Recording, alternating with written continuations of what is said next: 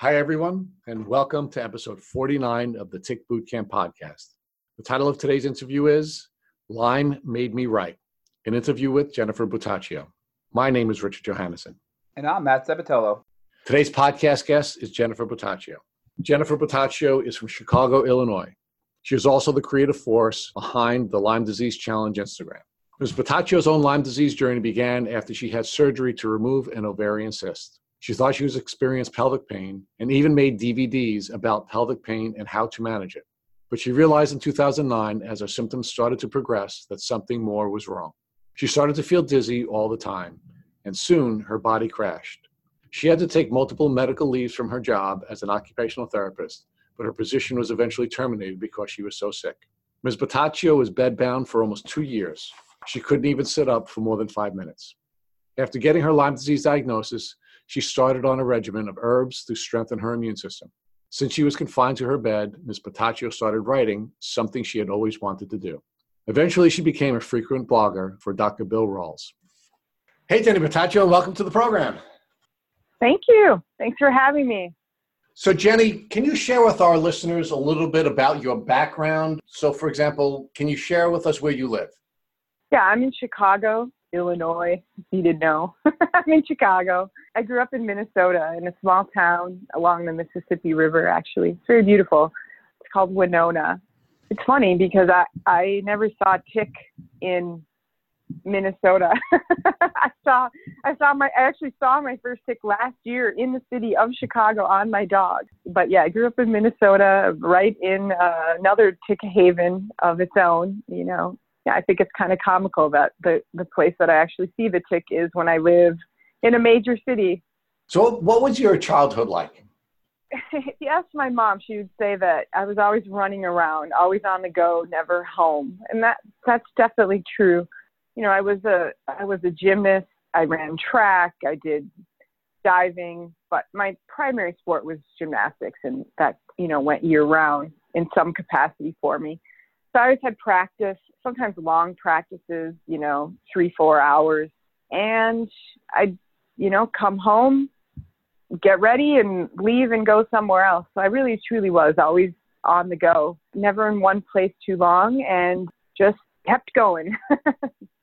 So, Jenny, were ticks or tick diseases a part of your childhood experience? Was it something that you talked about? Was it something that you were aware of? So I recall, like, this would have been like in the 80s, and I recall like picking up maybe like brochures either at the doctor's office or even at the library, and they would, you know, tell you like the deer tick or the, you know, dog tick or whatever, and they would have like pictures, and it would have like a little measurement of like like the size of the ticks. And I remember we had an awareness of Lyme disease, but it wasn't something that we were overly concerned about. We weren't doing tick checks. No one was doing tick checks. We were actually much more concerned about mosquitoes. I mean, encephalitis had surfaced somewhere in my childhood. And so, you know, people were really more concerned about mosquitoes and much less concerned about ticks. And, you know, this is the day that, like, perpetuates all the myths on how to remove it. So, you know, we were told like, hey, burn it and it'll back out, or smear Vaseline on it and it'll obstruct its ability to breathe. So that was about as much as I knew about ticks. I hadn't seen one. I hadn't encountered one. I really don't know anyone who had. And I just knew about Lyme disease, but I didn't really know much past the term. So, Jenny, where did you go to college? I went to Creighton University in Omaha, Nebraska. And what was your major? I majored in occupational therapy. Woohoo! Yes, I was an OT for about 10 years. And did you enjoy your experience as an occupational therapist? Some aspects of it. I always say I never met a patient I didn't like. I always understood that if a patient was seeing me, that they weren't seeing me at the best time in their life. And so I didn't need to take anything personally. You know, some people, when they're sick, they're tired, they don't feel good, they're a little bit irritable, or they might even yell, or they're uncomfortable, or they're in pain, or they're crying, sobbing, you name it. There's the whole spectrum of emotions. And I just really quickly learned that's not about me. It's not about the job I'm doing. It's about the fact that I'm seeing these individuals at sometimes catastrophic times in their life. And so I did like the patience. I understood something that I feel like is very essential to avoiding burnout in situations like that. And I did like trauma first. Anytime you do like trauma therapy, like anything after that is easier. And so, I mean, the severity of the cases that I would see is just like pretty insane. I mean, it was just some very, very difficult patients. And then when I moved to Chicago, I did home health, and that was hard in a different way because you had to know everything. You had to be on your game because there's no code team to call if the patient becomes unresponsive. There's no backup there. You're there. So you need to know when something's off and kind of how to detect it. So they both were they're kind of on like different ends of the spectrum in terms of like scheduling and the amount of people that are around you, but they're both challenging in a different way. And I like that. I like a challenge. I don't like the paperwork. I don't like the hours of, documenting notes and all that kind of stuff. That gets a little bit old. So I would say for the majority of it, I liked it. The parts I didn't like were the administrative sorts of things. So Jenny, we always ask our guests about their relationship status because tick diseases are family diseases. Can you share with us what your relationship status is? I am married, coming up on 13 years in November. So Jenny, I understand from some of our conversations earlier today that you had a really busy life prior to your tick disease as it related to athletic endeavors. I did Muay Thai for like 6 years in my 20s. So that's like kickboxing, but it's not like, not like Thai Bo, like you're familiar with. It's actually like in the ring, sparring. Yeah, I did that for 6 years. Kind of a funny story, a slight segue, but when I went to college, my dad said, you need to learn how to defend yourself.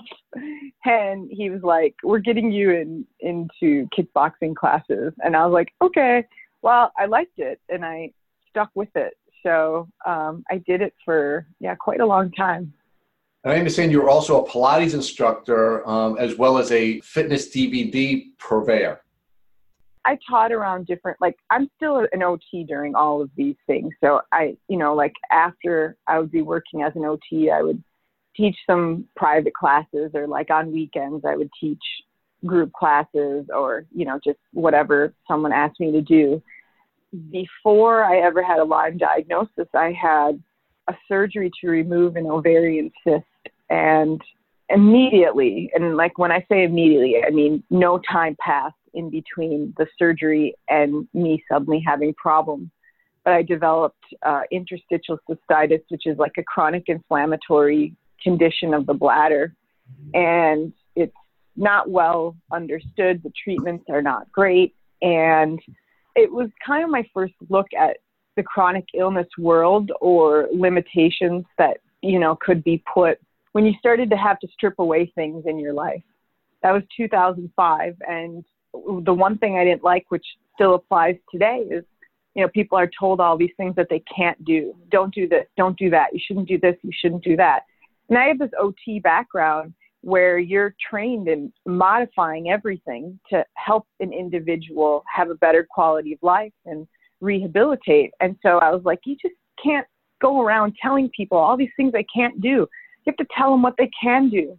And so I started creating a series of DVDs that at that time was geared towards pelvic pain conditions. And I made my first one like a decade ago. And it was self-published. So it was kind of like self-published before a lot of people were self-publishing. And it was a pretty big deal. I will say it did well. It still sells, but it did well. And I built a whole community on pelvic pain. And then in 2010, around 2009, my health just started to decline on its own. Like with no real clue as to what was going on. And so that part of my life kind of got shut down. It was headed in a very interesting, exciting upward trajectory. And then all of a sudden, all these other symptoms, kind of started popping up. And so by 2010, my pelvic pain community was kind of shut down, and I was in pursuit of what else might be going on. But I did, I loved Pilates, and Pilates is actually kind of how I got, like, after I found out I had Lyme, and like, I'm sure we'll get to that part, but Pilates is a large part of how I kind of rehabilitated myself during the time that I've been dealing with Lyme. So Jenny, it's clear that you had this very active life, and then you started to show the symptoms of your tick disease before diagnosis, and you weren't able to engage in some of these activities. Can you give us some detail on what activities you weren't able to participate in and how you began to lose the capacity to engage in those activities? Sure. It really started in 2009. So, it had this continuation of symptoms from this ongoing bladder problem. And then all of a sudden I started developing a kind of dizziness that didn't go away. And it wasn't affected by positional changes. It was always present. And it felt like I was drunk really all the time, but without consuming any alcohol. And my primary doctor at the time, bless her heart, because she believed me, she said to me, like, I can see you don't feel well, but I don't know, what's going on and what to do about it. So she put me on medical leave from my work and from any like extra exercise or activity for 3 months. And I went to, I don't know how many doctors. I mean, just like ENT, neurologist, dizziness specialist, I think another neurologist, an endocrinologist. I mean, I just like spent 3 months going from one person to the next, and nobody really knew what happened. And then at the end of the 3 months of my medical leave, she was like, well, we still don't have any answers. What do you want to do? And I was like, I don't know, just put me back to work. And I really wasn't okay. But at that time I was in my mid 20s, and it was difficult for me to fathom that there was something that could be so life stealing. And so I thought, well, sure, at some point I'm going to wake up and be fine. So I went back to work, and I wasn't fine. And I would go to these patients' homes, and they were like 80, 90, 100. My oldest patient was 103, and they were more active than I was. And I thought, something's pretty strange here. Like, I think I'm a lot sicker than I even realized. And then by the beginning of 2010, I started not being able to sleep at all, 0 hours. It's like it sputtered, my sleep kind of sputtered out over the course of, 4 months, where I just had a little bit insomnia at first. And then by the end of the 4 months, I was no longer sleeping at all.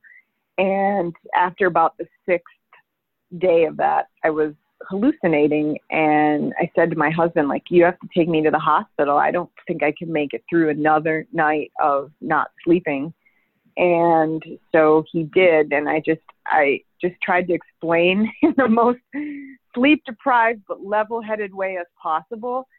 I remember saying, I don't know what's going on right now, but it's like a switch flipped in my brain and I cannot sleep. And I said, I know normally you'd be inclined to think maybe I'm exhibiting a psychiatric illness. I said, but I am not.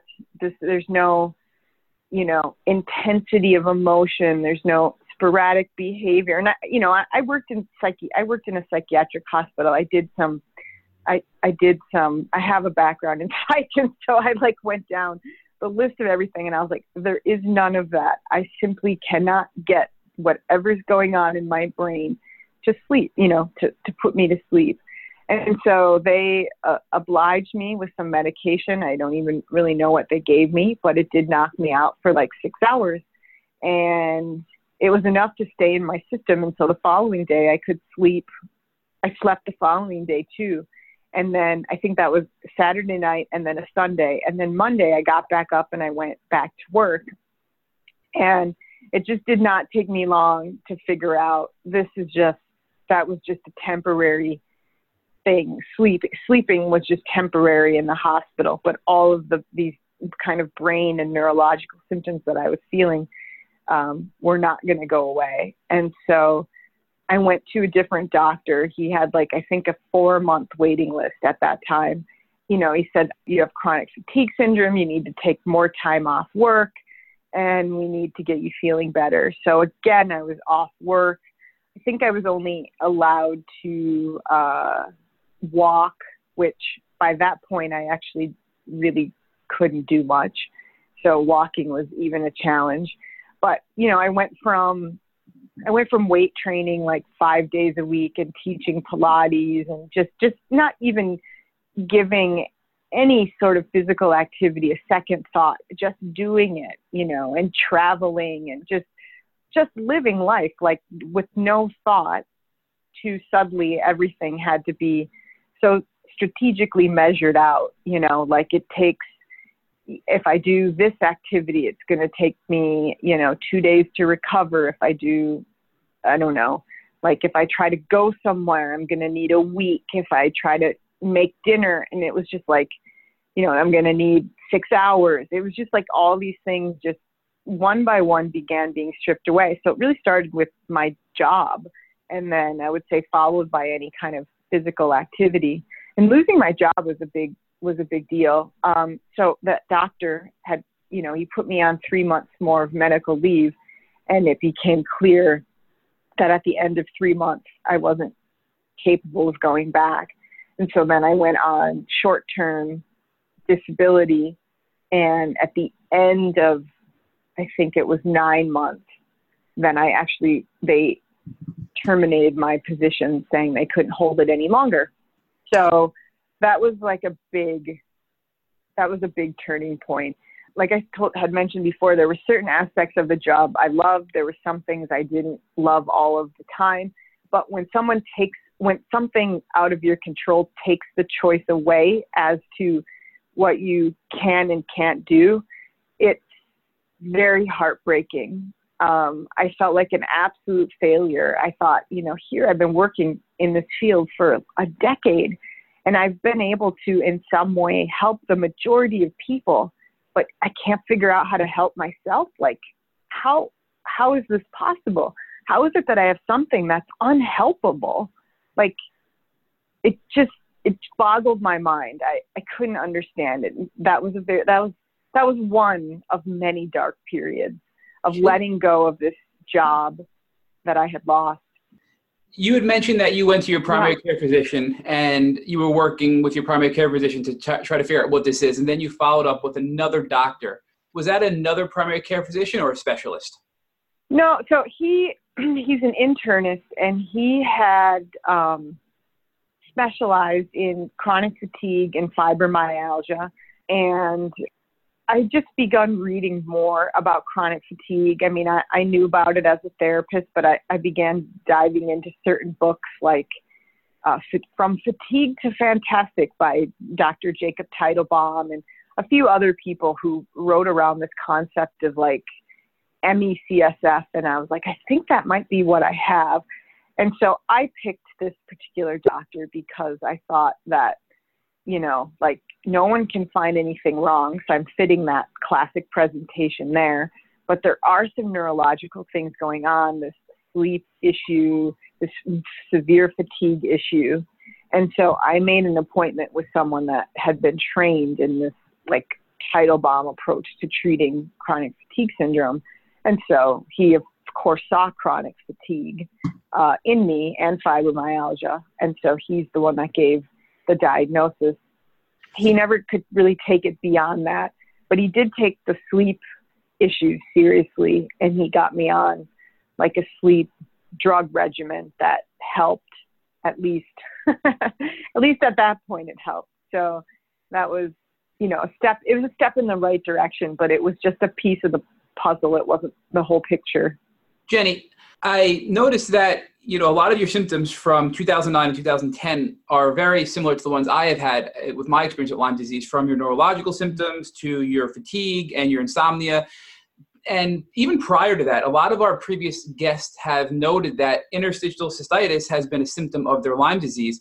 So going back to your first experience when you had some health issues back in 2005 after your surgery, did anybody think potentially tick disease then in 2005, or for that matter, even in 2009 or 2010 as your symptoms progressed? Did any of your doctors think of tick disease then as well? Not back in 2005, so similarly to Lyme, the average IC patient takes about 7 years for them to be diagnosed. And so there's a little bit more awareness about IC now, but it just back then, it just was not widely known. But I had some suspicions through my own research. I had discovered a doctor. I don't recall his name, but he was up there in years. He was like late 80s, early 90s. And he had been doing some research on interstitial cystitis, where he would do a broth culture on the urine. So he would take sterile urine samples from patients, and he would allow time for bacterial growth to see what would develop, which is different than running a urinalysis in the doctor's office, and they just put a dipstick in and they're like, oh yeah, you have a urinary tract infection. He believed that there may have been some stealth pathogens at play. And so just reading his research and knowing that mine developed after a surgery, I thought, I really think this guy is on to something. And so but I couldn't find anyone who would treat that. And so what this researcher was doing was getting patients, oddly enough, on doxycycline. And they were staying on doxycycline for several months to maybe a couple of years. And their symptoms were resolving with a high degree of improvement. And I thought, well, I can't find anyone to give me doxycycline, but I can start using herbal therapy to create my own kind of concoction for the bladder.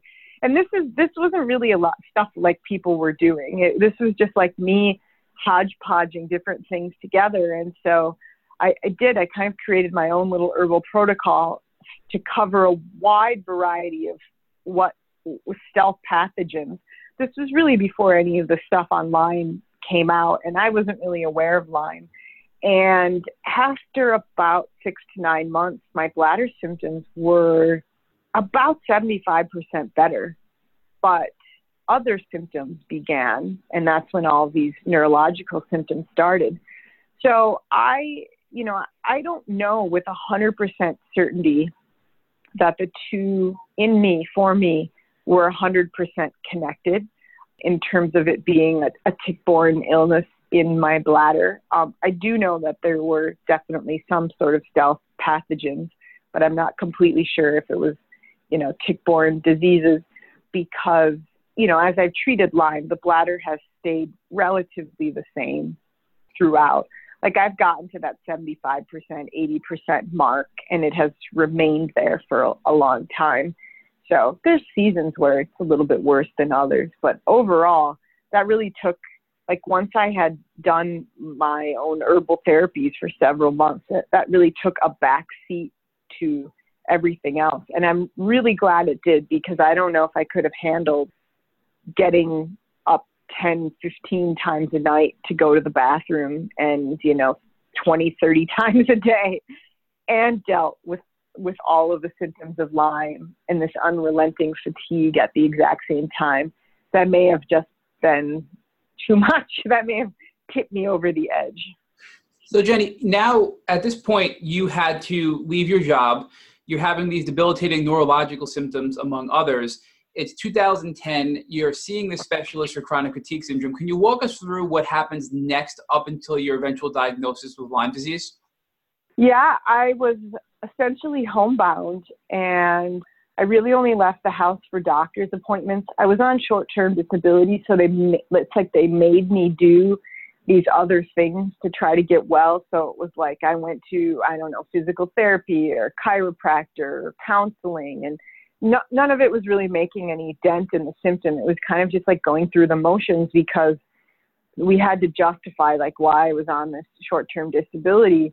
But other than those appointments, the fatigue level was so high that I just really couldn't do more than stay inside the house. So I kind of moved between the couch and the bed, you know.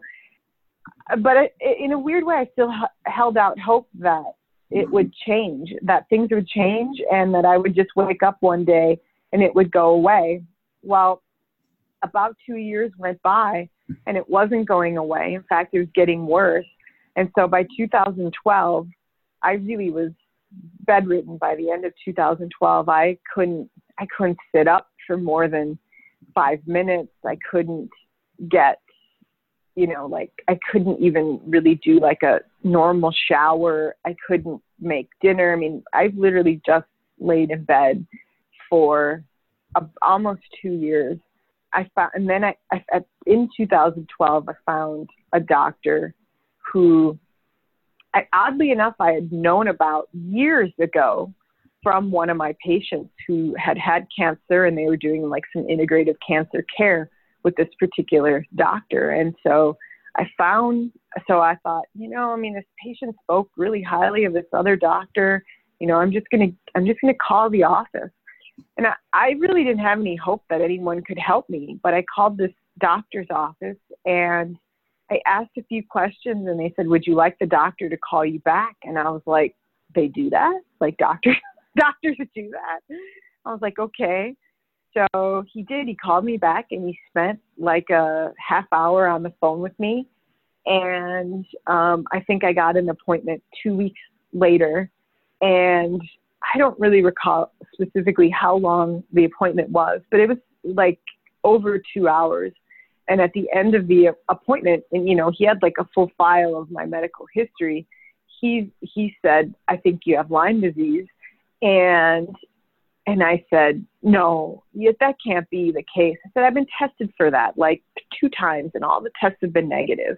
And he was like, well, but the tests are really not very accurate. And that was like kind of the first time that I had my eyes opened to the idea that you could still have Lyme. And so I came home and I started just like Googling stories or YouTubing videos, and there's a lot more content out now regarding Lyme disease, but even in 2012, even 7 years ago, there was just a real absence of content.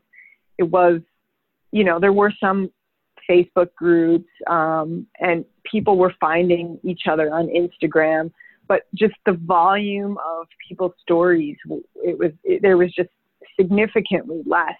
But I stumbled upon a few videos, and these people had stories similar to me. They were of the same age, you know, 20s, 30s.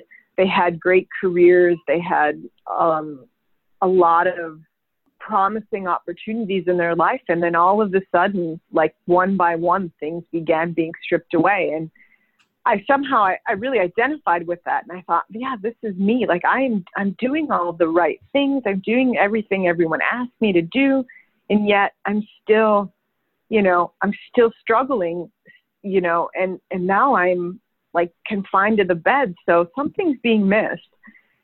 And so when he said he thought it was Lyme, and I did research, and I kind of came back and I said, I think I agree with you. And when I lost my job, I lost my health insurance, and the COBRA payments were extremely high. And so like I was the one, you know, in my marriage, I was the one that had like the stable job and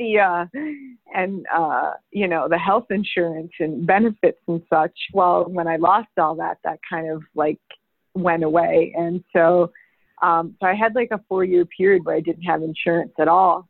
And so that was very challenging, because I you know, there were certainly times where I probably should have gone to the emergency room, and I opted not to. I mean, this is like I made some pretty awful decisions in the moment. Like I had said to my husband, like, you know, if I become unresponsive, you know, call the ambulance. Otherwise, don't call before. I don't want you to be in debt like $10,000-$15,000 for emergency services. I mean, I don't. My mind was there, but I think I was just making some grim decisions at certain times. And, you know, I tried the treatments that the doctor was prescribing, but I just simply was too weak at that point. I just was too sick to tolerate anything. What were the treatments that this doctor was prescribing you now that he believed you had Lyme disease that you weren't responding to? I mean, I think it was just doxycycline, but I couldn't even handle that in like a third of a pill, a quarter of a pill.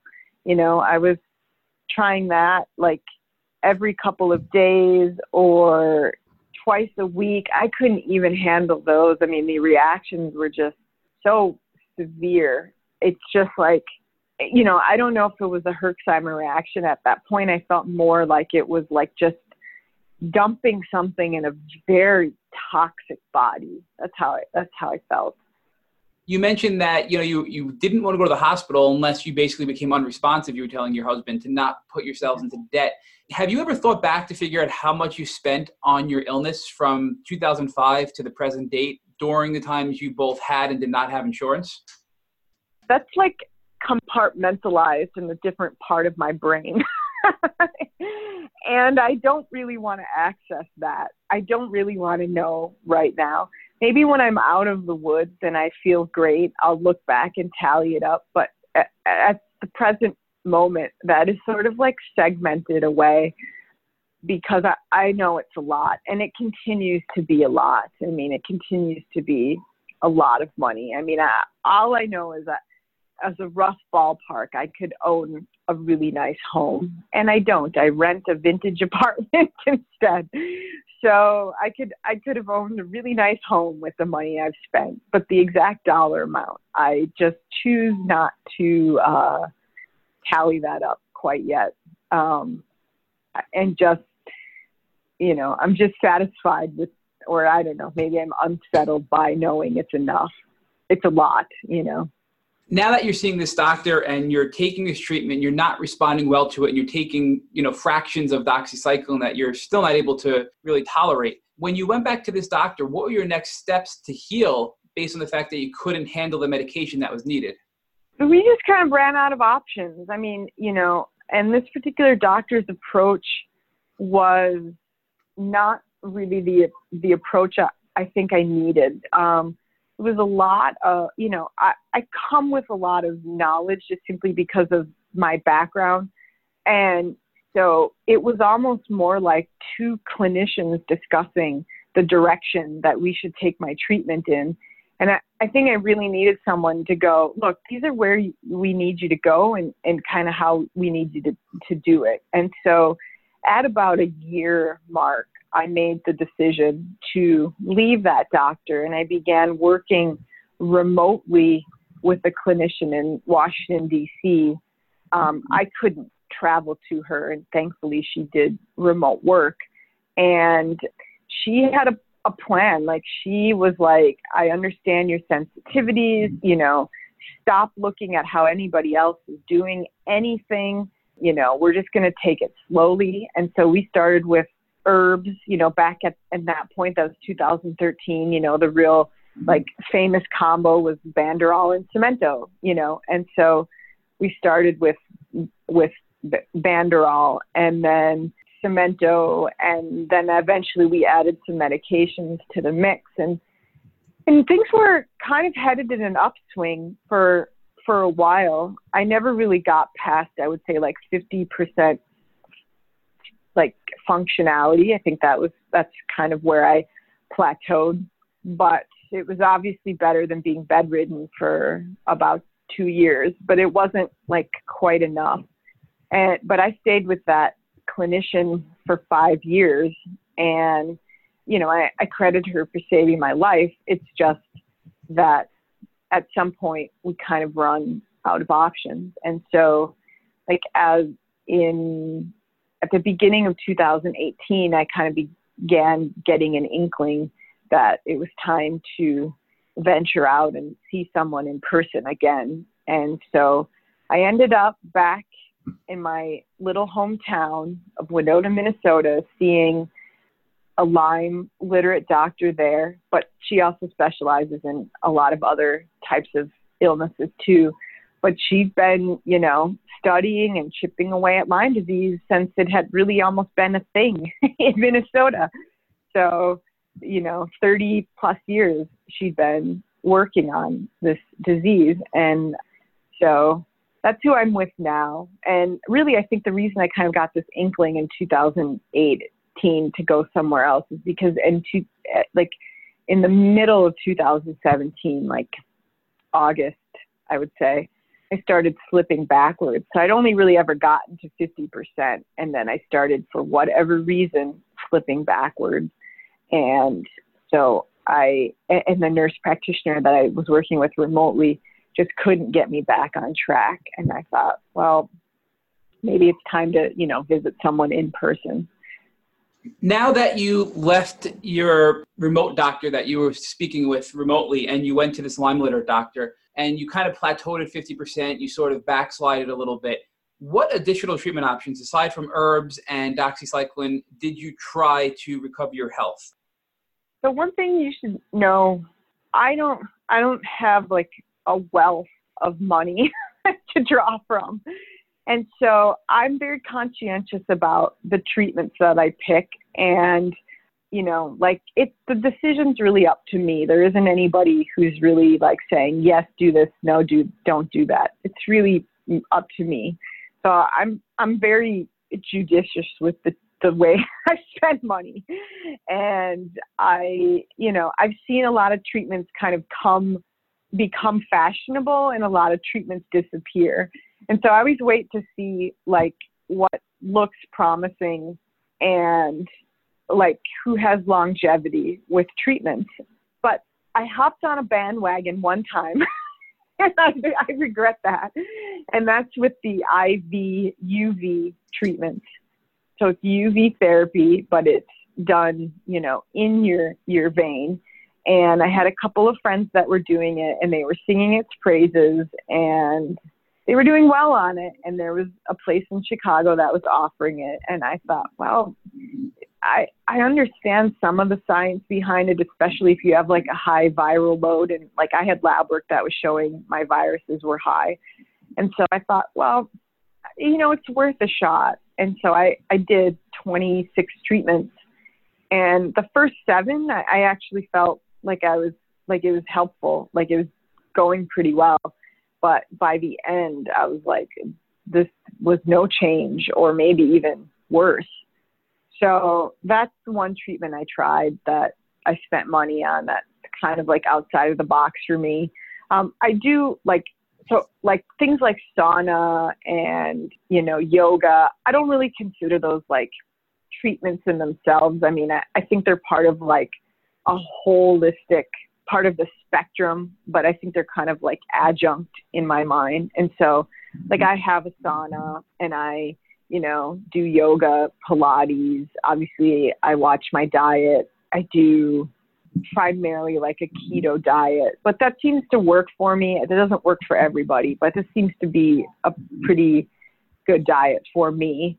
And I did, IV like Myers cocktails, but I feel like those are very short, like temporary solutions. Like if you need to, I don't know, go somewhere for a few days, you have an event. I feel like it gives you a short-term boost. I don't think it's, in itself super curative. And I've done probably like 100 of them. So I feel like I'm like, at least for me, I have a pretty good sample of, that's temporary. I know you mentioned you had a clinical diagnosis from your doctor of Lyme disease, but I believe you had followed up with an actual positive test as well.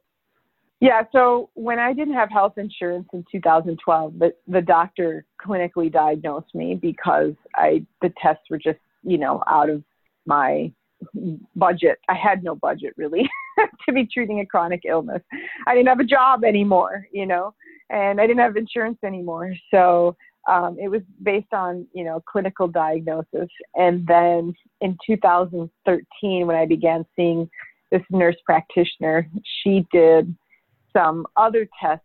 She was able to get some different test kits at half price.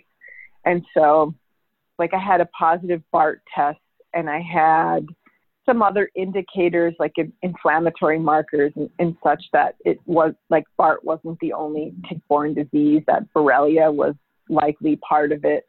And then I actually just took my first IGeneX test at the end of 2018. I've been going through this for a long time, but I took the IGeneX test in 2018, and it actually still was positive for Borrelia and Babesia. So I now have a bunch of different tests, but they're kind of spread out over the span of 7 years.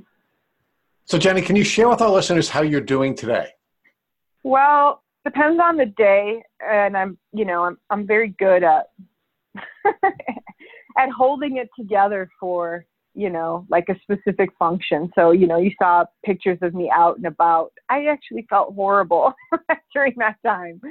But, over the years, your norm changes and you kind of adjust to this new way. And so, it's like, I need 4 hours of energy, and then after I can crash, And so I can do more, obviously, now than I could before. My cognitive function's pretty good. At least I think it's pretty good. I don't know, someone else who's around me more often may think differently.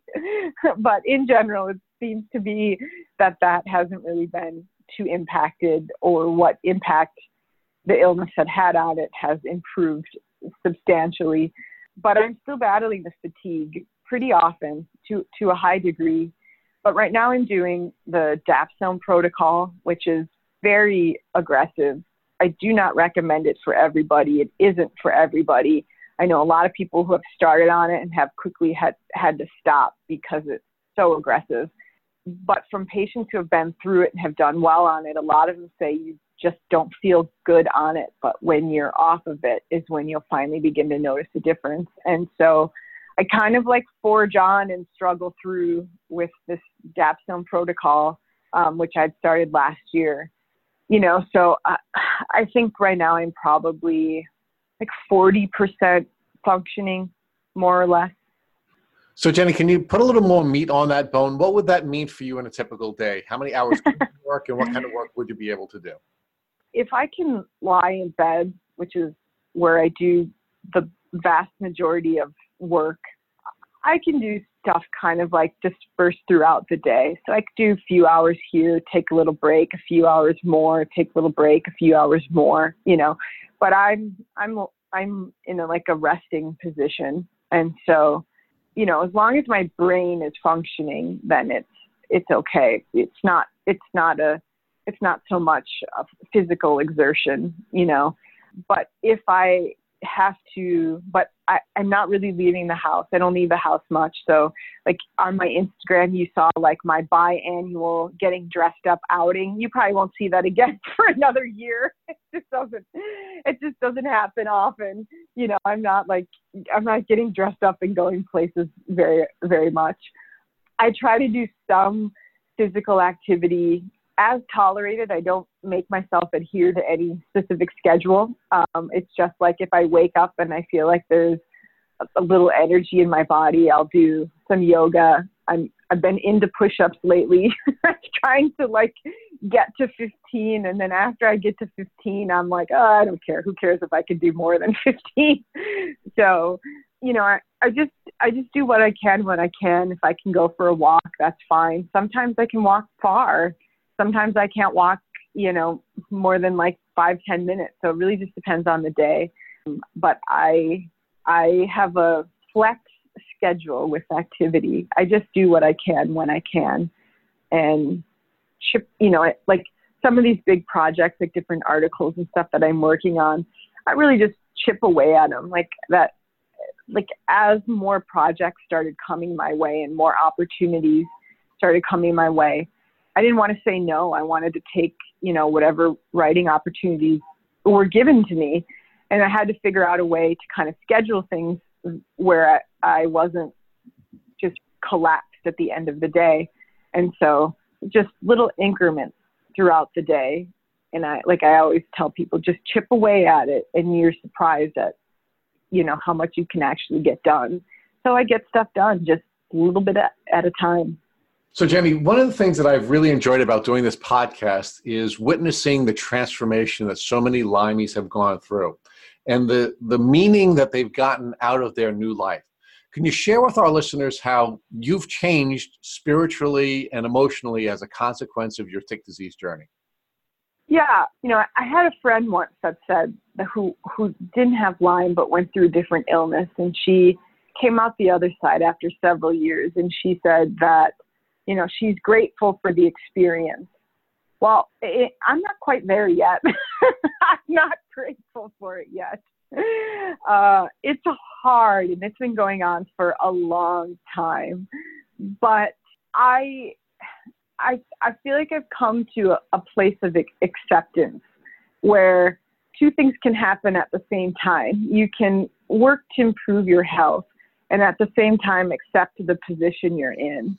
And because I was the type of person who was always on the go and doing things, learning to not push myself and just accepting that this is where I am, and no matter how hard I try, I can't outrun this season of my life. However long it lasts, I can't outrun it. I am where I am, and yes, I have to deal with it. I think has been one of the hugest mindsets for me. That's been the biggest change, because prior to illness, my way of dealing with things was to always push harder, do more, be better, blah, blah, blah. But when you're ill and you have such a limited energy reserves, you can't do that. You can't have that mindset. It took me years to get to this point, but I'm okay now with where I'm at. So that's huge. I think on sort of a philosophical, spiritual level, I'm wrestling with the idea of not everybody gets better. I know it doesn't sound so positive, but that's where my mindset is. It's I know hundreds, thousands of Lyme patients. Some get better, some don't. Not everybody does. So what do you do with that? And I'm trying to kind of work that out in my mind and figure out, if you have setbacks in your life or you have challenges and difficulties, how do you celebrate other people's recovery while you're still in the middle of your own battle? And your own battle may go on a lot longer, but I haven't figured out those answers yet. But I can tell you, if you're still sick or you're still struggling, it's not because you didn't try hard enough or you didn't will it enough or you didn't manifest something or you didn't pray hard enough. It's not because of those things. That's not why you're still sick. I think there's always seasons of things. And so, like I said, the current season is accepting where I am while still trying to improve my health, but then also reconciling this idea that some people get better and some people might not. I don't know where I fit into that category yet. I hope I'm in the I'm going to get better category, but I'm not there yet. But during the season of your life, you've made another type of transformation, which has been your activist and your professional transformation. So you can share with us how your tick disease experience has caused you to become an activist and what kinds of professional changes you've made. The professional part has been a major change. I mean, I don't even somehow know how I got here. I still haven't got over the wonder of being you're not an OT anymore or just an OT. I still keep my license and stuff up to date. I just, because I think it's important to kind of know what's going on in the world. But in terms of professional practice, I don't practice as an OT anymore. And over the years, before I got sick, I had always thought of going back to school and getting my MFA in creative writing or, taking journalism classes. This was many years ago, but then illness came and those things never happened. But I started writing, really when my brain function. Well, actually, I started blogging many years ago, 2005 or 6, so a long time ago. So I'd always done blogging. And then when from 2010 to 2013, when I was really in this limbo period of what's going on, I stopped. I didn't feel like I had anything to say. And I had initially envisioned my old blog as this one that would show struggle and emerge victoriously. Well, I didn't emerge victoriously. And so for 3 years, I didn't really know what to say. And so I stopped writing. And then as soon as my brain kind of, came back, I started a blog, and then I just started connecting with other people and writing articles for other people. And then some opportunities came along that were, offering payment. And I was like, oh, I don't know if I'm any good at this. And so there was this time frame where I was realizing that there was something in me that had a knack in the writing world, but at the same time, there was a lot I didn't know. And so each time I wrote a piece, I would take on a new challenge. And so, because I couldn't go to school, I couldn't just, take online classes. I couldn't just sign up for, this MFA program that I wanted to sign up for. And so every piece had to matter. And I had to go okay, here's an article.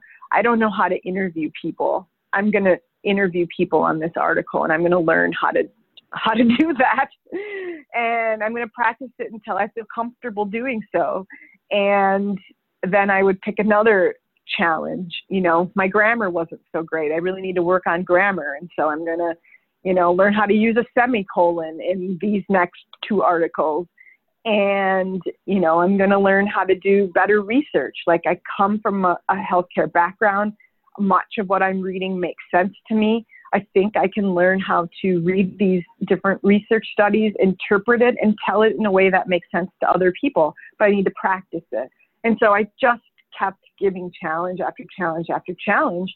And over the course of, it's been 6 years, I have written hundreds of articles.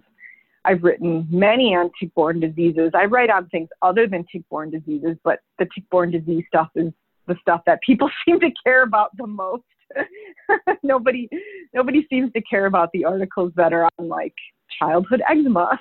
I don't think anyone's read that one.